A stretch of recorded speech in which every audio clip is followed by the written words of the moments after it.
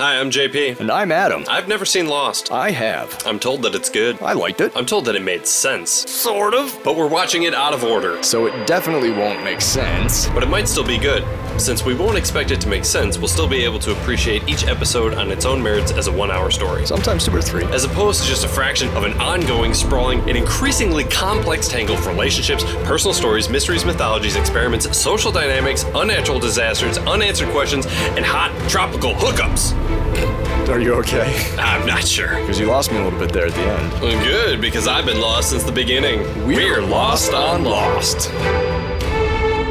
Welcome, everybody, to Lost on Lost. I'm JP Russell, and I'm joined, as always, by our very own 108-minute man, Adam Busher.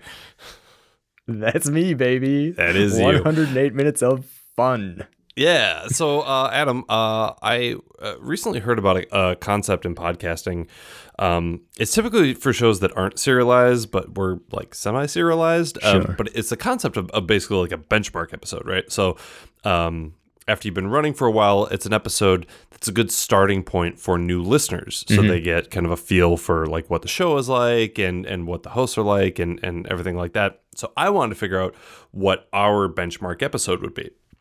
So I fed 1,000 hours of our podcast to a computer, and it spit out the results, and it determined that any episode of our podcast is a good episode for people to start with. They're all perfect. Can't disagree with those results. Yeah, and then the computer shot itself. Today, we're talking about Orientation, the 3rd episode of Season 2 and the 28th episode of Lost overall. Our centric character is the star of the Adam Sandler hit Anger Management, John Locke. Orientation takes place on the 44th and 45th days after the crash of Oceanic Flight 815. Adam? Yes, sir. Do you have a recap for us? I believe so. Let me. Yeah, here we go. Yeah. Okay. Leap of faith. On the island, we meet the most important character of Season 2, the Hatch. Also, John Locke, Jack Shepard, and Kate Austin meet a new friend. Sadly, they break his favorite toy. Oh. Hugo Reyes gladly observes that things are returning to normal, despite the fact that he lives on a deserted island and one of his best friends is an ex-Republican Guard soldier. Elsewhere, Jin-Soo Kwon, Michael Dawson, and James Sawyer Ford meet a girl. And in the before times, Locke tries out another wig, forgets his 6-month anniversary, and Kevin Taihe gets another day of work. Will they fix the computer? Will the Rafties escape the tiger pit? And what is the shelf life of Dharma Initiative ranch dressing? We'll answer all that, or not, and more, freshmen. We've got soda and snacks at Orientation here at Lost on Lost. Brilliant. JP, Brilliant. I have a surprise for you. We have a guest. What? Ooh. We've got a brand new guest this week joining us all the way from an undisclosed location in central Wisconsin. Welcome to the show, Chris Waters. Yo, what's up? So is my location undisclosed, or could you just not remember where I'm actually from? Well, I didn't want, in case you're hiding out. I know where you're at. Oh, okay. Little column A, little column B. Yeah, one of the other. Okay, No, sounds good. I know where your home. I know where your home is. I didn't know if you wanted me to tell everybody on the internet where your home is. That's a good plan. Yeah. All right. In fact, let me get on Twitter right here. Chris, why don't you give me your full street address and zip code, and all 3 of our Twitter followers will then be aware of it. Oh boy, Chris, welcome to the show. Let's find out a little bit about you. Let's sort of introduce you to the audience. Why don't we start off with the first thing we normally do? Just what is your history with Lost? Your relationship with the show? Sure. Let's see. I started watching Lost when it originally aired, and I for a while was watching it as the episodes came out back in the Ice Ages when we had to watch and wait every week, and if you missed a week you'd be behind and not know what was going on. It was kind of easy to get off track with the show, as you can imagine. If you missed an episode, you just had to have somebody explain it to you. Which is somehow worse than a podcast of people watching it out of order. Yeah, so I think I made it through pretty much the first full season and started to watch the second season before I kind of just like didn't know what was happening and stopped watching. Then I came back to it later, and I've watched. I started it several times, and then I have finished it except the final episode. I keep trying to finish it, but I keep falling asleep in the final episode. Like 3 times I've tried to watch it. So you've seen every episode of Lost except for the finale. Well, I mean, I've started watching it 3 times. So you are the yin to my yang then? Pretty much. That's Okay, wild. That's incredible. And I was going to say, not only are you a fan of Lost, you are also a fan of this show. I think you've listened to every episode that's aired so far. That is accurate. So that's also very exciting. Yeah, according to the analytics, it's you and somebody in North Korea that's been listening. So it's you and some supreme leader that's a big fan. Should we do it? Should we get into it? Let's fucking do it. Let's see here. Orientation originally aired on October 5th, 2005. It was written by Javier Grillo-Marxuach and Craig Wright. And it was directed by Jack Bender. Javier wrote 16 episodes of a show called Jack 2.0, which is what I assume we'll be calling the back half of Lost. Craig Wright created the show Dirty Sexy Money, which are also the 3 words that I used to describe gin. And Jack Bender directed Child's Play 3, Look Who's Stalking. It's like his one movie credit. Did you want to say something about Dirty Sexy Money? Yeah, Dirty Sexy Money. I think that the 4th banana in that show, it was Dylan McDermott, Josh Molina, one other guy, and then one Christopher Titus of of these Fox sitcom Titus, which went 3 seasons. He was the main character. Oh my God. He's amazing. No, it's that show with Cynthia Watros. Cynthia Watros is also in this episode. We don't really get to talk to her much, but she's... So yeah, Dirty Sexy Money, also starring Christopher Titus. Motherfucker. Okay. Let's get into this. We start with actually a scene that we've seen before. Yeah. In the other 48 days. Yeah. Sawyer, Michael, and Jin getting the shit kicked out of them by Mr. Echo. Just 3-on-1, and they have no chance. No. He just comes in like the Hulk. Yeah, basically, dude. He's a force of nature. He hits Sawyer, and I was like, eh. He hits Michael, I was like, eh. He hits Jin, I was like, no! You bastard. Even if they had all 6 of their arms functional, they would still have no shot against Echo. He would fuck them up.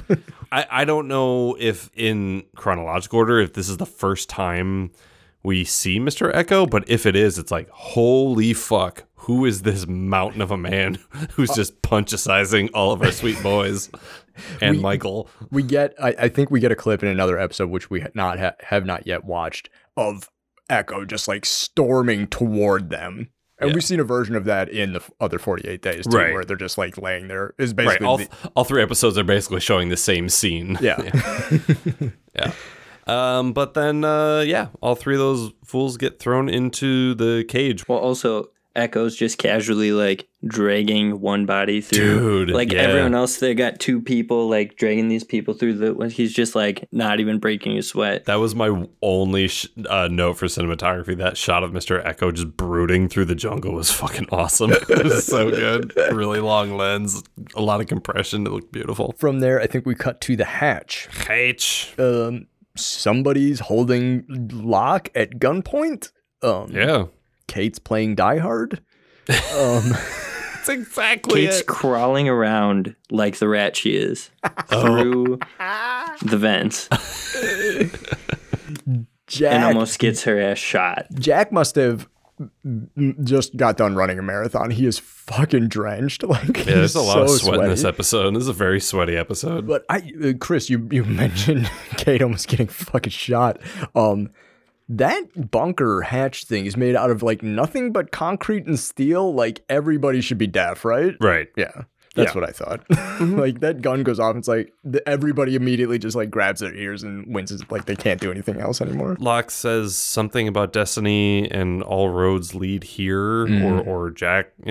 Jack says that. He's like says it very like condescending. Oh, all the roads lead here, John, or whatever. It's like Jack boy. Jack woke up on the wrong fucking side of the bed for this episode, man. We'll get into that, though. Flashback. Locke is at some sort of group meeting. We can assume based on the chalkboard that it is that's an anger management class.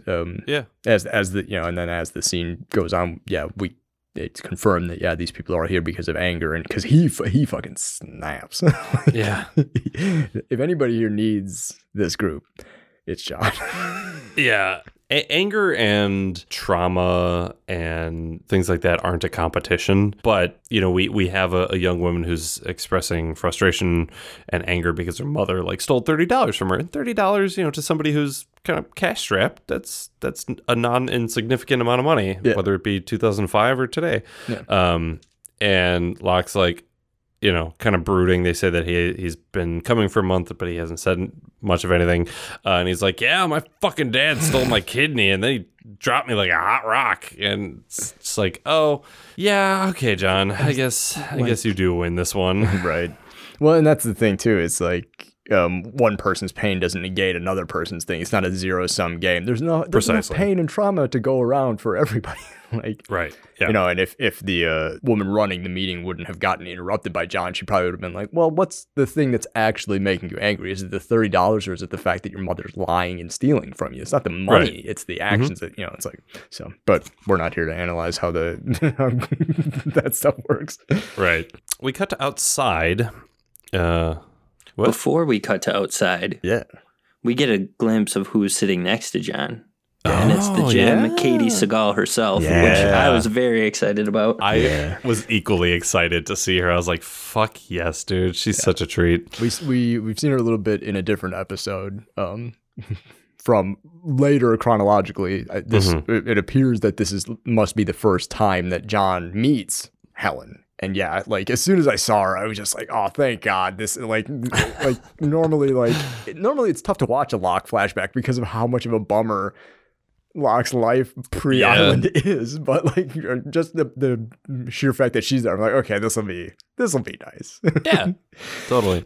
So then, we cut outside. Locke's trying to light up a smoke, and Helen comes up to him. I don't know when the last time either of you have been flirted with by an individual that you weren't in a relationship with, but the last time, false.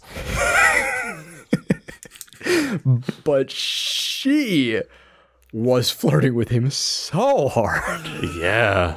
I've never seen that level of flirting happen in real life. That only happens in television. I've been flirted with in the past by people, but never to the comically elevated level that you see in television and movies. Yeah, but it was definitely elevated, but at the same time, what they were saying wasn't outside the realm of possibility. Oh yeah, absolutely. It was a very good meet cute. Yeah. But yeah, she was DTF real bad.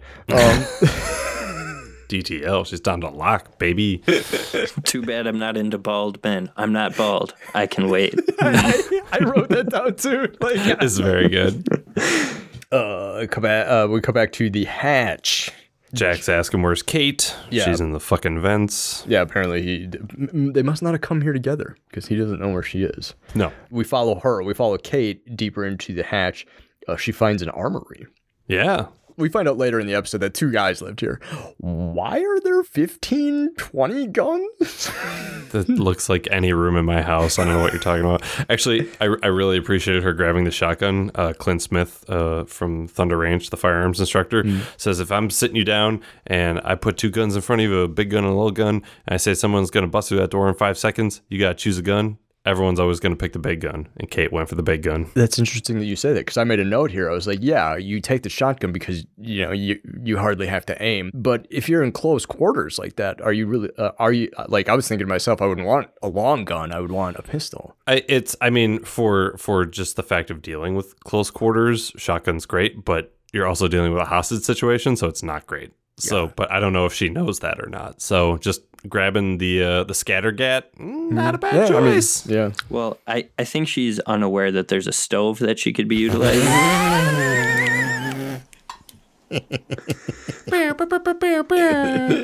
Oh, Chris with the stove reference. Man, I sure hope we get more Kate Stove action later on in this show. We've established that there's infrastructure on the island. I just hope she gets to, they're like, oh, we gotta cover our tracks, and Kate gets to like really shine, She's like, I have an idea. Yeah. Are you sure this is gonna work? And she's like, yeah. Yeah. But she gets the drop on Desmond. Yep. Doesn't shoot him, hits him with the thing. Another negligent discharge here, and it blasts the computer, fries it. Which we don't know why that's problematic yet, right? No, we don't know. We just know that there's a timer on the wall that everyone is now aware of. Jack gets to yell at Locke, don't tell me what to do, which I feel is the other half of the coin. Don't tell me what I can't do. Don't tell me what I can't There's do. just a lot. And I definitely wrote down, no one tells Jackie Jack what to do. Yeah. I have that tattooed across my waist. Speaking of tattoos, Jack's awful tattoos are actually Matthew Fox's awful tattoos. Just fun fact. Are they? And they must have been too hard to cover up, so they just had to write them into the story. Which is bonkers because the amount of times he's wearing a sleeveless shirt. He could just wear a t-shirt. Like, they could have just did that, and then we wouldn't have to look at Jack's ridiculous tattoos. Well, because there's little things like Charlie's. I forget what the tattoo says. We saw it in. It's a Beatles thing. It's on his shoulder. White Rabbit. It looks like a bad fake tattoo, but then there's like Locke's scar, which that looks really good, across the board. Like somebody has to reapply that shit, and I was just like, oh, maybe the same person's doing the scar is doing these terrible tattoos, but those are just Matthew Fox's terrible fucking tattoos. They're real, 100% real. Again, we have wonderful guests that bring more context to the show than the two hosts. Thank you, Chris. One other creepy thing that happens here before we do our next cut is Desmond thinks he recognizes Jack as all this like stuff is happening. He's trying to deal with the computer being shot. Like people are freaking out. Jack's sweating on everything. Desmond's like, "Don't I know you?" Jack's like, "I don't know. I never think about anybody except myself. So how would I know if you know me?" Crime Watch a few months ago. That was a case of mistaken identity. That was about 2 weeks ago. Oh yeah, that was him. Flashback. Helen's house. And John Locke is pulling a Kate. Yeah, she totally. I have trouble sleeping in a strange bed. I think she said exactly that. Yeah, in a tent on the beach. On a beach, yeah. I was so disappointed in him because I, if you can't tell, have a distaste for Kate. It's starting to show through a little bit. You're tipping your hand ever so slightly. Just a little bit. But yeah, she's like, hey, where are you going? And it looks like he's gonna hit it and quit it. Yeah. But he's like, no, seriously, like I do like you. I can't sleep. I gotta just get out of here. And we find out that he leaves to go be a fucking creep. Mm-hmm. I can't spend the night. I have a hard time sleeping in a strange bed, and one of my free time activities is stalking, and I gotta get back to that. Yeah. In the most conspicuous fucking car in both model and color. All it's missing, it says like not a cop on the outside. He should have stole Helen's car because we're pretty sure that Helen drives a beige Volvo, which would disappear into the background of any place. But yeah, his bright red, his cherry red fucking VW Beetle. Jesus. Oh my god. And he parks like right outside we figure out that he's going to Anthony Cooper's place. He's like right at the end of his driveway. Yeah, so much so that Cooper gets in his car. It's like, yeah, you park right outside my fucking house, John. Like I've not only did I know now, I've known for a while. Like, yeah, what did he say? He's like, I thought this would stop once I moved, but like you followed me and said like now, like it was funny at first, but now I'm annoyed. This is like, man, if you didn't like the whole kidney theft thing was pretty bad, but like this is like some mustache twirling evil shit that Cooper says here. Cut back to the hatch. Desmond's trying to fix a computer. I think this thing's made out of math. Do math. Yeah, he's frantically running around. Why are the computer parts stashed all over the hatch? Why aren't all the computer parts on a shelf in the computer room? I don't know. Well, he probably didn't think some jackass was going to come shoot it with a shotgun. Not really That's the fair. point. Like I don't store my DVDs not next to my DVD player. Like I don't store my pens away from my paper. Like the two, they just go together. Actually, to be fair, all my DVDs are in a room that don't have a DVD player. Well, you're a maniac. Yeah, that's true. You have so many DVDs that you probably can't keep them next to your DVD player. That's Otherwise, correct. you wouldn't be able to see your TV. Yeah, there's too many copies of Ernest Scared Stupid. That is a great movie. I know. But Jack is starting this line of questioning, tell me how you got here. What's going on? It's like, got him at gunpoint. And Desmond's like, he does not give a shit that there's a guy with a gun who's screaming at him in the room. Yeah. He's just like frantically trying to figure this shit out. And he talks about how there's this other guy, or how he got there. He was like sailing around the world and he crashed here. And he met this guy named Calvin, was it? Mm-hmm. Yeah. And Kelvin was like, you're my number 2 now. We got to push this fucking button. We got to save the world. Mm-hmm. But then Kelvin died. Yeah. If you want to know more, go watch the cutscene in the other room. You remember Kelvin? No. Of course you don't remember Kelvin. Who the Chris, fuck do you is remember Kelvin? I mean, I know who Kelvin is. Yeah, you know who Kelvin is. Who the fuck is Kelvin? Kelvin Joe Inman, the DIA handler that taught Saeed how to torture people. Oh, piss on my... God damn it. Clancy Brown. Of course it's fucking Clancy Brown. Jack and John go look for the movie. Like Right. Desmond he throws it away to him. He's like, "Oh, it's behind Turn of the Screw. The projector's in the pantry. Why isn't the film by the projector?" But then this pissed me off, the way that John looks for the thing. He finds Turn of the Screw and he just like whips the book on the floor and just like, dude, like I know you're excited, but just like that's a book. Like set it down. You don't have to throw it. Come on, you're gonna ruin the spine. Cut to the beach. Hurley's throwing a ball to Vincent. Yep. Man's best friend. Saeed's dragging a footlocker across the dirt. Yeah, Really and very genuinely, Hurley just goes to help him, says something about like all that craziness with the baby snatching or something. This is something we absolutely have not seen. It's got to be related to either the season 2 premiere or the season 1 finale. Oh, okay. Yeah, he definitely brings up how they tried to snatch the baby. Yeah, I was like, and wait. how he's glad things are going back to normal. And then my favorite line of the episode, oh crap. As Kate runs in, Here comes Kate with some bullshit. So glad things are getting back to normal. Oh, Ah, shit. Kate's yelling, Saeed, we need you. And like, there's no urgency unless there's some fuckery about. Yeah. And Hurley's just like, oh, there's fuckery about. So then we cut back to the cage. Yep, back to the tiger pit. Jin thinks that their captors are others. It's like one of the only things that he can say. So and he's like, yeah, others. Mm-hmm. And for once, Sawyer is quietly talking to Jin while he is not understanding what he's saying. Very good. It might be the first time in the show that he's whispered. Although I think he's still being racist. Yes. I'm pretty sure he calls him Chewie he does 3 seconds later. It's not the only racist thing he's going to say whilst in this cage. So they try to break out. They're like, hey, push me up out of the thing, whatever. He almost gets stabbed in the face with a machete. Stick knife. Although this does fill the plot hole JP was talking about last week, which I realized by the time this airs, like that'll be like 3 months ago. Sure. But yeah, like this is why they didn't just climb on each other's backs to get out of the cage, I guess. Yeah, totally. Apparently, you'll get stuck in the face with a stick machete if you. I wrote down Mr. Echo will cut a bitch. Oh, yes, he will. That might have to be the name of the episode. Mr. Echo will cut a bitch, and he'll smile doing it. Yeah.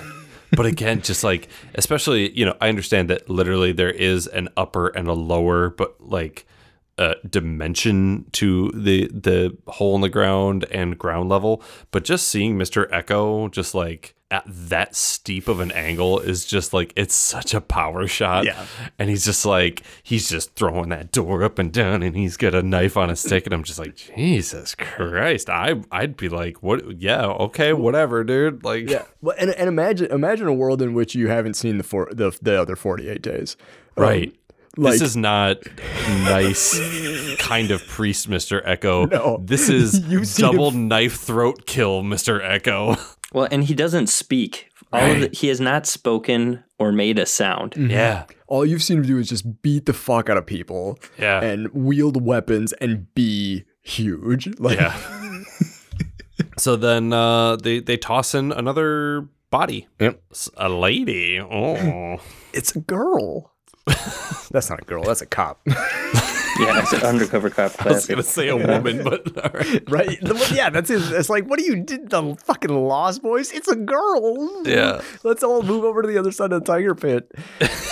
She's got coos. And I guess I'm getting a little bit ahead because, like, she's still passed out at this point. But when she wakes up and introduces herself and uses her real name, I'm like, what kind of undercover cop uses their actual name when they're undercover? Like, how stupid can you get? I'm Magnum PI. Shit. Columbo. Shit. Murder, She Wrote. That's not a name. Dr. Murder, She Wrote. Cut back to the hatch. Jack and John are setting up the projector. Yeah. They're still arguing about the, like, I was like, I know they're talking about something on like a macro level is probably important for like the who Jack and John are as people, but I was just like, Yeah. Whatever. stop arguing. Just set up the movie so we can watch the movie, Yeah. which they do. John is like, are you upset because he recognized you? Which we haven't really gotten into, but like apparently Desmond and Jack have met at some point.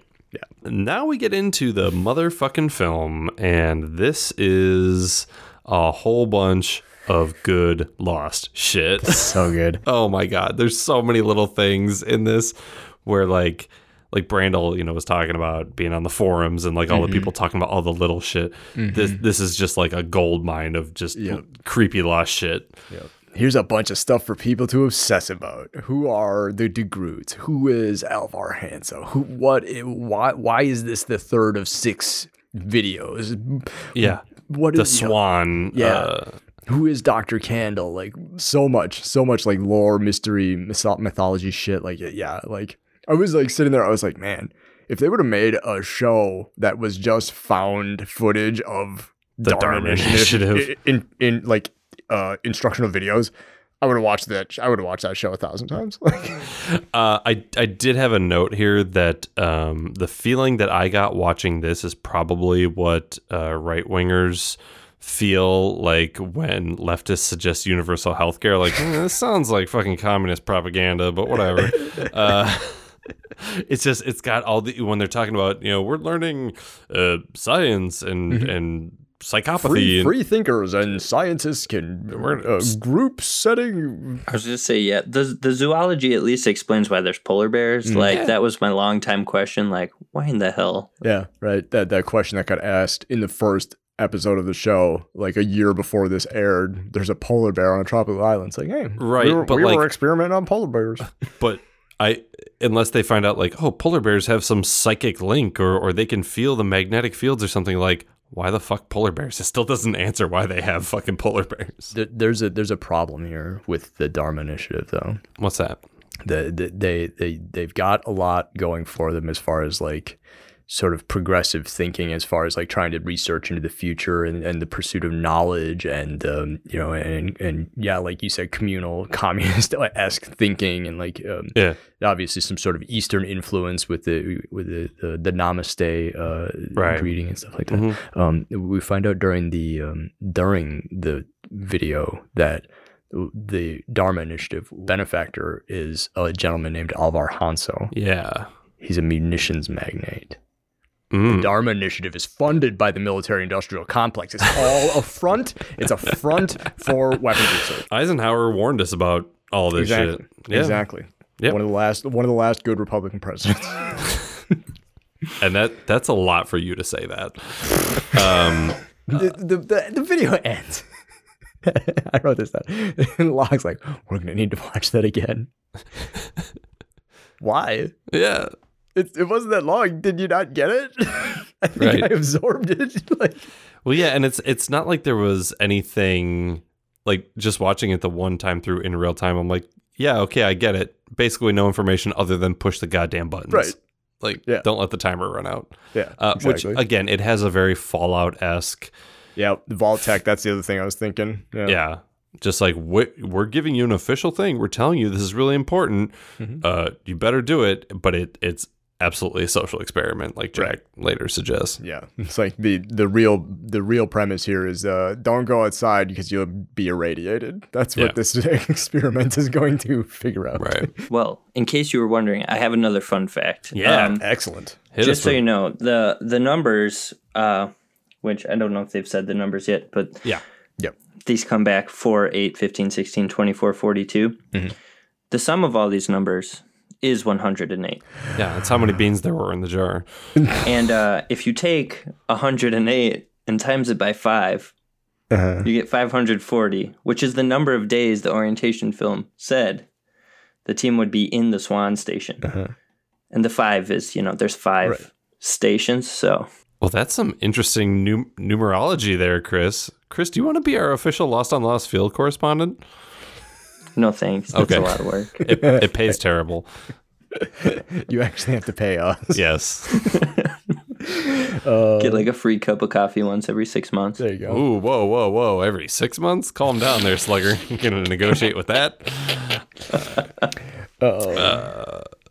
We cut to the flashback. The next flashback. It is their 6-month Anniversary.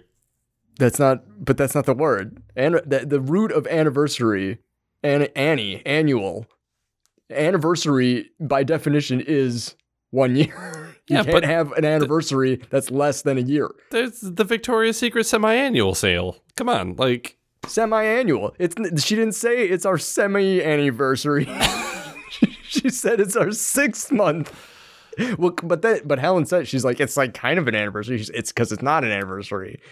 6 month. They're celebrating the 6 month, whatever, of, the date of they've been together. Whatever. It's not an anniversary, and she's right, and I agree with her. You really want to die on this fucking hill, don't you? Everybody should be on this hill because it's just correct. All right. It's a 6 month. Tom Offer Westort was the first person I ever heard use the word month-iversary. And so that's what I would call it. This is our 6-month anniversary. Okay, all right. So yeah, fine. So it's their 6-month anniversary. Helen got John a present. Ooh, still wrapped up in a little box of the boat. He's like, I didn't get you anything because he's still dealing with a lot of like narcissism and anger and all kinds of stuff. Well, he's still very 6 month is not it's a not thing. an anniversary. You don't have to buy a present. Exactly. It's also not yeah. But she gives him a key. But she gets him something that, like, if I were seeing somebody for 6 months and they gave me a key, I'd be like, yeah, that's an appropriate present. I like that. That's, it makes sense to me. She says, you'd be tired of knocking. This is like, you can come over whenever. I'm down. Come on in. But it comes with cost beyond the dollar. It cost her to copy it. Mm-hmm. Which, fuck, man, I wish I when I moved into my new apartment, I had to have a spare set of keys made. I think that ended up running me like $8. It was fucking bullshit. Thanks, Obama. Although I did write here that, Helen's a gem because I think it'd be, just easier for her to be like, Jesus, this guy's kind of fucked. But she's like, I'm willing to give this a shot if you are, and I think that's admirable. It's much easier to just walk away, and she chooses not to. Yeah. She's got so much patience, like and it's not like patience to a fault either. She's like, this dude, it's old dog, new tricks. He's got anger issues to deal with. They met at anger management. It's like he's not going to be all better overnight, but she's willing to check it out. Here, I got you this. It's a key. I changed my locks, and this is one of the old ones. Don't ever contact me again. Because she's like, you need to, like, the stipulation is you need to actually stay over, because I followed you last night, and I saw you just creeping outside of that house. Just out stalking. You can't do that anymore. Mm-hmm. I need you to stop, please. Thank you. I wrote the note, John probably has a key ring like a middle school janitor. Cut back to the present. Locke is rewinding the film. Yeah, Jack's not watching it. Yeah, he's like, don't you want to watch it yet? Jack's like, no, I'm leaving. I'm out of here. This is insane. Yeah. And that's the end of that scene. Yep. My note was JL rewinds the film Jack fucks off. About time. About time. Cut back to the cage. Ana Lucia wakes up, and Sawyer and Michael start talking.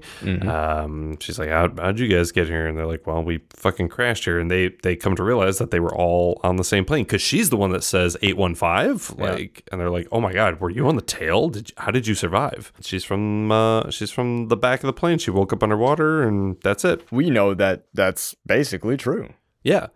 They don't know that, but we do. From the guy's perspective, the fact that she says 815 signals to them that she's probably telling the truth. And the fact that they're even mentioning we came here from a plane crash is probably a good indicator that they're telling the truth based on what they're saying, because they think that she's one of them, which she is. So when Sawyer pulls out a gun, is like, I'm gonna shoot Mr. Echo, she's like, oh shit, no, I don't think you guys are others. However, we still gotta suss that out, but I really can't have you shooting my main man, Mr. Echo. Shaft. So Sawyer does what Sawyer does best and gets his gun stolen from him. I thought you were going to say call somebody a racist nickname, but... both of those. I mean, sorry, that's probably actually what he does best. But second best is get his gun stolen. Yeah, he is gun snatched. super good at getting his guns fucking yanked from him. This is going to be... It's like Ana Lucia and Sawyer's thing. Is like, he has a gun and she takes it from him. Just like, that could be one of their cute little things that they do. Yeah, Sawyer's like arm is all fucked up or something. Yeah. And she's like, oh, well, I can pretty easily subdue him and take his fucking gun. That tiger pit is it's not very big. When she snatches the gun, like, Michael and Jin should have just jumped her and took it back. Right. Oh, that reminds me. You know what, Michael? I forgot to say my first comment. Shut up, Michael. Anytime he gets the chance, he asks about Walt, and I understand his son got taken, but like, these people threw you in a pit. They're not going to tell you if they have your son, number one. And number two, just shut up. Like, no one cares right now. You're in a pit. Why do you care about Walt? Why don't you get out of the pit first? Prioritize yourself. Yeah, you've got a different new number one priority. It's no longer locate Walt. It's get out of the pit. When they're having this conversation, I'm picturing Mr. Echo just laying on the ground, like on his stomach, crossing and uncrossing his legs, like just outside of their field of view, like listening really intently, like, who's gonna say what next? Because Sawyer's like, it's weighted down with something. It's Echo. He's laying. This is that unmovable object. Oh boy. Cut back to the hatch. Desmond soldering. Jack is just asking more questions. Being a fucking asshole. They wrote quarantine on here to, it's all a mind game. Did you ever think about that? And Desmond's like, every day. Every time that I think about anything, I've only been able to sleep 90 minutes at a time for the past 3 years. Thanks, Doc. I'm insane. Like, which I really appreciated Desmond's sort of candor in that, just to be like, I do think about it all the time. Thank you, motherfucker. Like, you thought that I didn't think about that in the last couple of years? Like, you're a fucking idiot. Yeah. There are so many people in this episode that 100% know exactly what they're supposed to do, and every single one of them's wrong about it. Well, except for one, but we'll get to Saeed. We'll get to it. Desmond believes he fixes the computer, so he flips the switch, but it does not work. He blows the breaker. Bum bum bum bum.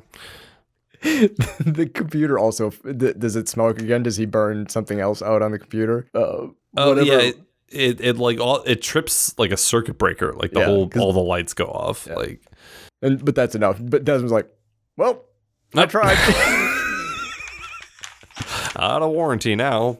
And then he just gets the hell out. Yes, he does. He's just like, well, fuck this shit, I'm out. And he just starts stuffing a rucksack full of just stuff. Canned goods and some, probably grabs a couple of books, like probably a first aid kit, a couple of bottles of water. He's grabbing like what looks like an injector and a bunch of vials of something. Yep. Could you guys see what that was? I didn't see what it was. I just saw that he did grab it. Yeah. And I mean, I definitely know what that's for, but we don't on the podcast yet. Right. I'm certain. It's one of those where if it is something that's like just in case, if it's like antibiotics, great, grab as much as you can. But something like food, you can figure out whatever is in those vials. I'm like, don't grab a handful, grab all of them.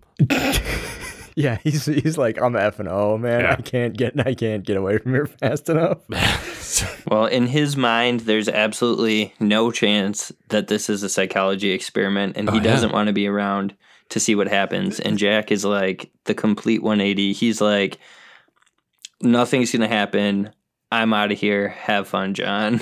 And again, baby boy left alone. They leave for two different reasons. Des is like, I'm leaving because this place is gonna fucking explode, and Jack's like, I'm leaving because there's nothing happening here. Like, right? Yeah. Right. There's no chicks. There's no anything. Like, I'm bail. That's the thing. We have an indoor facility. We have supplies. We have guns. And Jack's like, this isn't interesting because I'm not the center of attention. Like, what? Exactly. I'm going to go to the beach where I'm the most important person for miles. Cut back to Helen's house. Yep. Locke's just out stalking Cooper some more.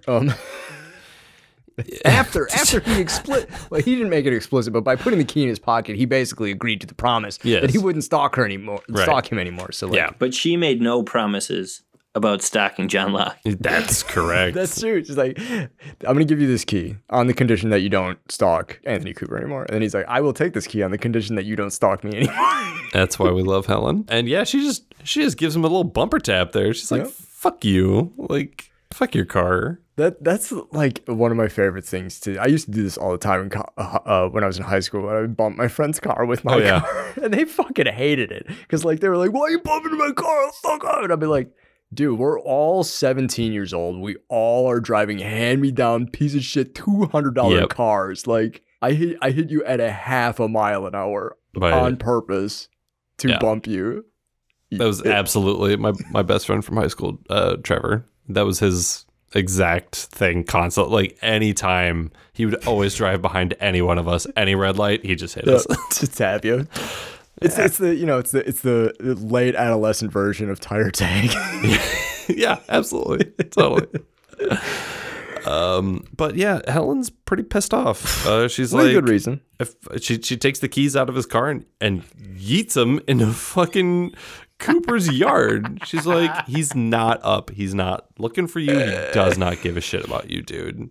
Like he's not gonna come out. You got to go in there if you want to fucking deal with him. Yeah, and she's shifted from promise to ultimatum. It's just like, this is it. I want to do this with you, but I'm not gonna do it with you. You got to pick. Just sit out here in the fucking street and stare at your dad's house, or come back to bed, baby. Like, right? Yeah. Like, she's like, yeah, you got to choose him or me. And he says, I can't. Yeah. Yeah, I don't know how. I didn't expect him to say that. No, but I don't know how. I can't. I don't know how. Like, yeah, we see how truly like lost he is with all this. Like John's shitty life. He can keep taking all this stuff, but like he's finally reached a breaking point where like he now has a focus for. It's not just, I had a bad job and, all these circumstantial things keep happening to me. He finally has someone who has actually wronged him, somebody who he can like point directly to, who's like, this is the cause of my pain, and he doesn't know what to do with that information. The parallel on the island is, I think he literally screams out, like he finally breaks. He yells when he's alone in the bunker, like, what am I supposed to do? Yeah. Like, totally. To the island or whoever he's talking to. Yeah, just after Desmond and Jack left him, they finally left him alone in the dark with the broken computer, Yeah, what am I supposed to do? That's just screams it out. It wasn't supposed to be like this. Come back to the hatch. Back to the hatch. Kate, Saeed, and Hurley jump to the rescue. And immediately start looking for Jack. Where's Jack? Nobody gives a single shit. I thought this was funny because like Saeed's just like sitting at the computer and he's like, "Go find the breaker. I'll orient you from here." Yeah. It's like, you can help. Like, you can't work on the computer till the power's back on. Go help them find the breaker. Right. You can always come back to the computer. Sure. Follow the conduits. What's a conduit? Yeah. Hurley keeping it real. What's a conduit? I know what a conduit is, but like when he asked it, I was like, yeah. What is a conduit? Like, yeah, that's a good ass question. What's a conduit? Right. Hurley stumbles across pantry, and he's he's fat, so he must be in love with food, right? Right. Yeah, that's the joke. Thanks, Jack Bender. Yeah. Kate from off screen. Did you find it? Depends on what you define it as. Because, we've been eating nothing but fucking mangoes and coconuts for the past month and a half. I found it. I fucking found it. Yeah. We cut back to the jungle. Desmond's just booking it. Just bail. Yeah, just like he trips, spills his stuff all over. It's understandable. It's really fucking hard to run with a backpack on. Mm-hmm. And I don't even think he has it on. I think he's got it over one shoulder. Yeah, it's even harder. Which is even worse. Yeah. Jack catches up to him. Jack's insane. Yeah. Right. I wrote down here, I don't understand Jack or his motivation. No, or like not at all. What he's trying to prove. Like, why chase him down with the gun and make like you say you don't care, but obviously you care. I don't know what's happening with him. Like, he's got some shit he needs to work out. Here on the podcast, we still have a gap of give or take 4 episodes. Mm-hmm. We haven't seen the season 1 finale. We have not seen the season 2 premiere, and we haven't seen the episode just before this one. The only thing that I could think of about Jack the entire time is like, this dude's got to be on no sleep for the past 4 days. Yeah. Like, he's ragged, he's wild-eyed, he's sweating, and he's completely irrational. He catches up to Desmond really quickly, but he's getting on him about, he's like, I don't know what's going to happen. Either I'm going to be right or you're going to be right, or I'll be wrong or whatever. But I don't want to be around to find out. And Jack's just so insistent about like getting these, like, well, why do you believe that way? Why do you? And it's like, dude. It's like when someone's approaching an atheist, what, aren't you worried you're going to go to hell? No, like, no. I don't, I'm going to ask more questions. I already said I don't care. Right. I already have prioritized the things that I'm going to worry about, and this is not on the list. Right. Why is it so important for him to get these 2 men who believe in something to not believe? Right. Desmond finally recognizes him. He's like, I remember where I saw you at. You're running. Enrico Palazzo. We were running together in Los Angeles. You were complaining about a girl. You had twisted your ankle. Whatever happened there? Was she all right? Like, did you, was it okay? Did you? Like, I married her. Wow. Okay, Doc. Gotcha. I didn't realize that was on the table, but I'm going to continue fucking off now since you're... Yeah, I'll see you when I see you. Well, he's like, it must not have ended well. And it's like, no, of course not. Have you met the guy? He's a dick. Yeah. Jack picks a very strange time to break down about Julie Bowen. Yeah. I'm just thinking about how, like, I just had no empathy as he's breaking down. Like, my notes earlier, like, about John Locke breaking down was like, it was just extra heartbreaking to see this like full grown man like cry in his car after his father destroys him. And like Jack's crying in the forest, and I'm like, maybe it's because he's an asshole. I just don't care. Right. You're like, maybe? It's because he's an asshole. Right. It's very sad to see John Locke's breakdown earlier, but then when you see Jack's breakdown here, like, good. Whatever. Cry more. Like, don't give a shit. Yeah, that's a really good juxtaposition, Chris. And I mean, the music earlier kind of, I think, helped facilitate that. I mean, there was some sad music. I have to throw in this last fun fact because otherwise I won't get it in. And this one needs to be said. So Katie Sagal, just so you know, like her original gig was actually as a backup singer for like several famous people. Really? She has been a backup singer for Bob Dylan, Gene Simmons, Tanya Tucker, and most famously with Bette Midler. She was one of the Harlettes. So that's kind of how she got her start, which I thought was pretty interesting. And since, I mean, music is my thing, so I listened to a lot of that. So that's my fun fact about her. Bette Midler from Beaches fame? Yeah, and like from Hocus Pocus. Yeah. I knew that Katie Seagal was a singer, but I didn't know that part about it. Like that's fucking cool. Good. That's a good fun fact, Chris. Damn. Sometimes people are like, here's a fun fact, and then it's just a fact. That fact was actually fun. Chris Thank showed you. up with Riddles 3, and I appreciate that shit. Cut back to the hatch. I fucking love Saeed so goddamn much. John's like, I need to explain. He's like, no, there's a fucking clock on the wall. It's counting down. You're telling me I need to fix this. You'll explain it to me later. Like, we're wasting seconds. And I was just like, thank you again, Saeed. Is just, he's amazing. Kate gets the power on. She finds the breaker, flips the switch. Power comes on. Saeed fixes the computer. They got 4 minutes left. The lights come on. They can see the clock clearly. They start punching in the code. Hurley starts freaking out because he recognizes the numbers. He's like, whoa, stop. The numbers ruined my life, and they're about to again. Please don't. I was like, oh, wait, but now he's okay with it. And then I realized 32 is not the last number. It's 42, that little sneaker. Yeah. I loved that so much because he was like 4, 8, 16, 32. Yeah, no, go ahead.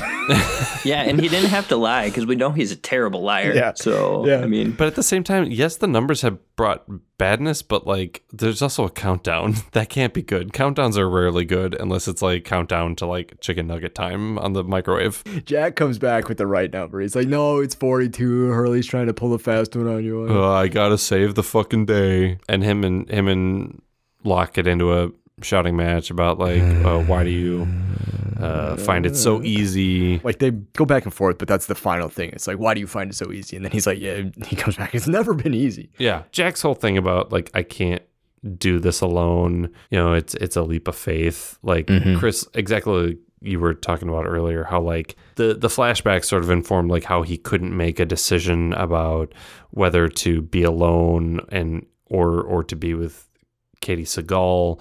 Now he's finally at a point on the island where he realizes that he can't be alone, that he does need someone else, that he does need help. well, and I think it's like, the most important moment of the episode, really, because, Helen's rubbed off on him because I think she asked him to take a leap of faith originally. Yeah. And, I think every other man in his life has abandoned him. Sure. And, like, Jack ends up pressing the button. And that, I mean, while he's not a father figure by any means, or at least hopefully not, I don't know. I think that's an important step for, like, both of their relationship because it seems like there's some tension going on there.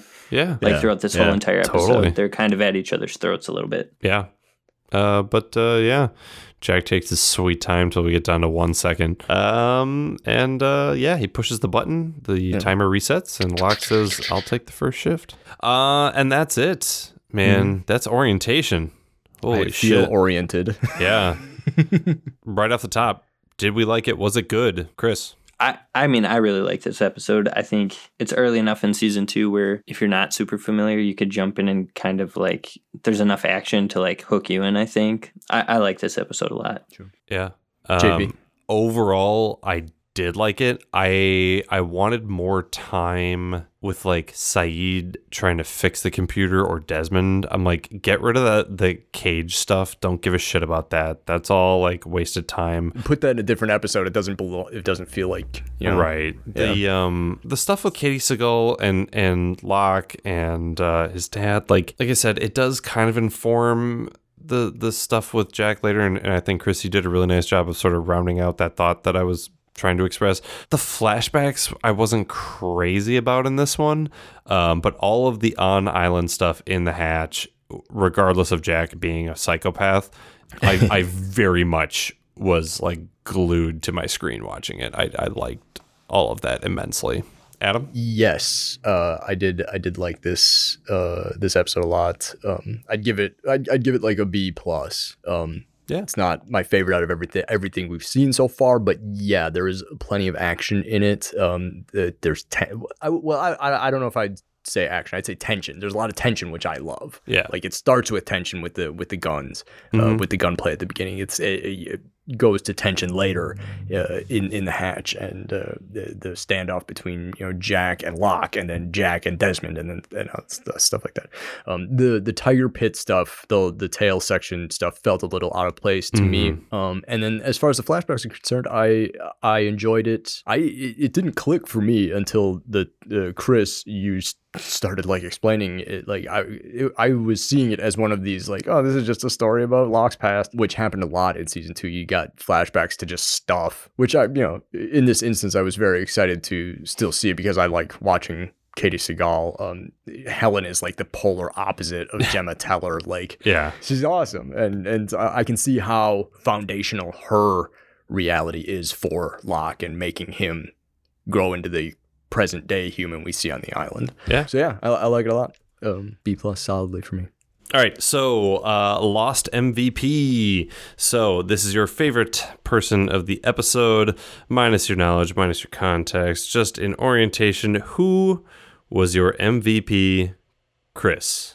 I've been deliberating about this, and I can't pick one, so I'm going to pick 2. I like Helen a lot just because I think her relationship with John's really informed, I think, a lot of who he is. But I also have to give it to Sayid for being one of the only actual adults on the island and just coming and get stuff done. Yes.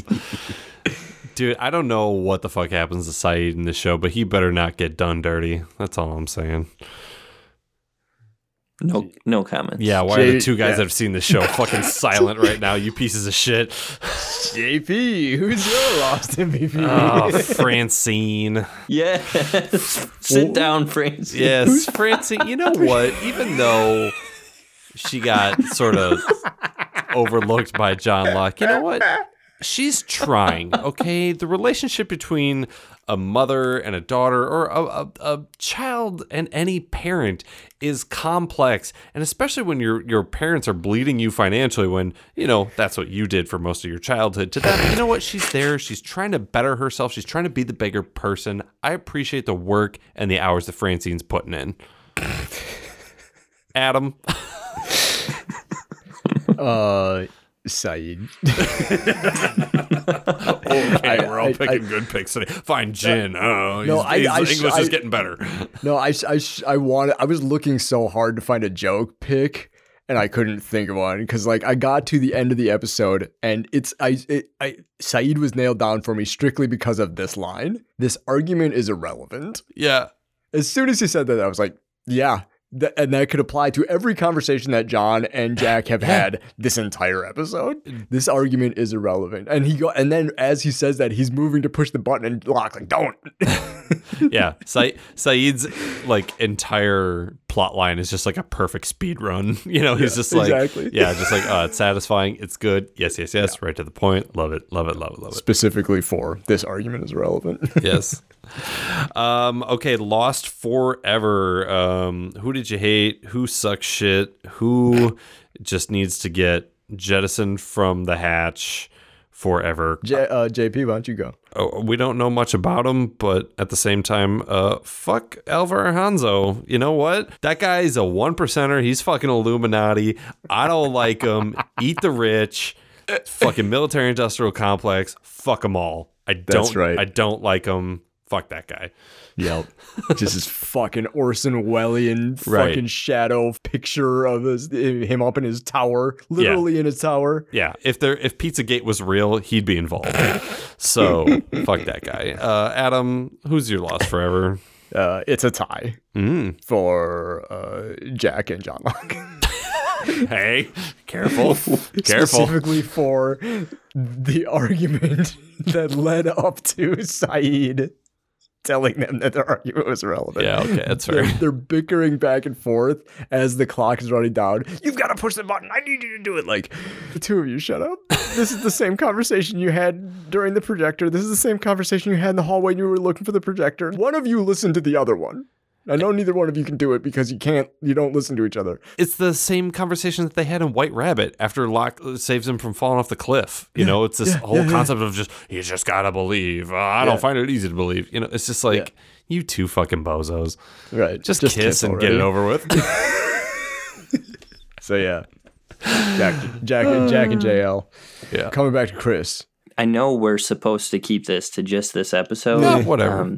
So I have troubles because I want my Lost Forever to be Kate, and in the most non-sexist way possible, mostly because she's not great around a kitchen. But God. Got her. I think if I had to choose one who's just John Locke's dad, and I never remember his name. Anthony because Cooper. He's not worth remembering. It's just a real piece of work. Yeah. So he could just be lost forever, and I would That's totally fair. Yep, solid pick. He's not a Anthony great Cooper grifter. sucked. That's it, guys. We did it. We did orientation. not crush it. Chris, thank you for joining us, dude. Yeah. You're welcome. Thanks for having me. Of course. Thank you for supplying us with fun facts, little factoids. And explaining to me how the flashback actually related to the present day yes. storyline. Thank That you was very for- helpful. Thank you. Generally being a better Lost host than we are. Is there anything you wanna plug or promote to the folks out there listening at home? I don't have any podcasts of my own or anything, but I guess I'd like to just give a general shout out to all my fellow teachers. We're going through some trying times, so if you Hell got yeah. some teacher friends, maybe buy them a cup of coffee or something, because got a shortage kind of going on, and there's no subs. A lot of people working extra hours, so we'd appreciate that. Support all your teachers except Nick Brandel. You heard it here first on Lost, folks. Well, and speaking of Lost, if you're trying to be lost with us, next episode here, we're going to be watching Season 2, Episode 8, Collision, with Ana Lucia. So, look forward to that one, talking about the cops. Everyone's favorite disaster of a cop. Yeah. Oh, boy. It's going to be a rough one. Well, thank you, Chris, again for coming on the show, and thank you out there for listening. This has been Lost on Lost, and I'm Adam. I'm JP. Do you have any idea what's going on the show? Nope. Me neither.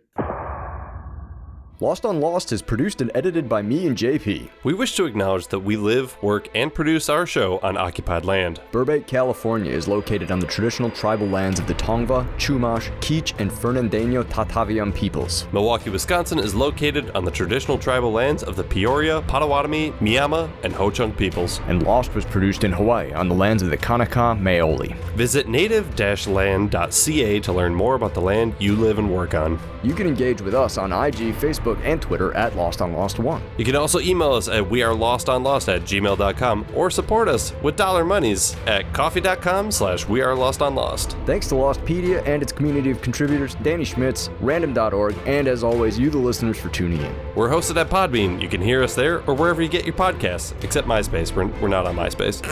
Yet.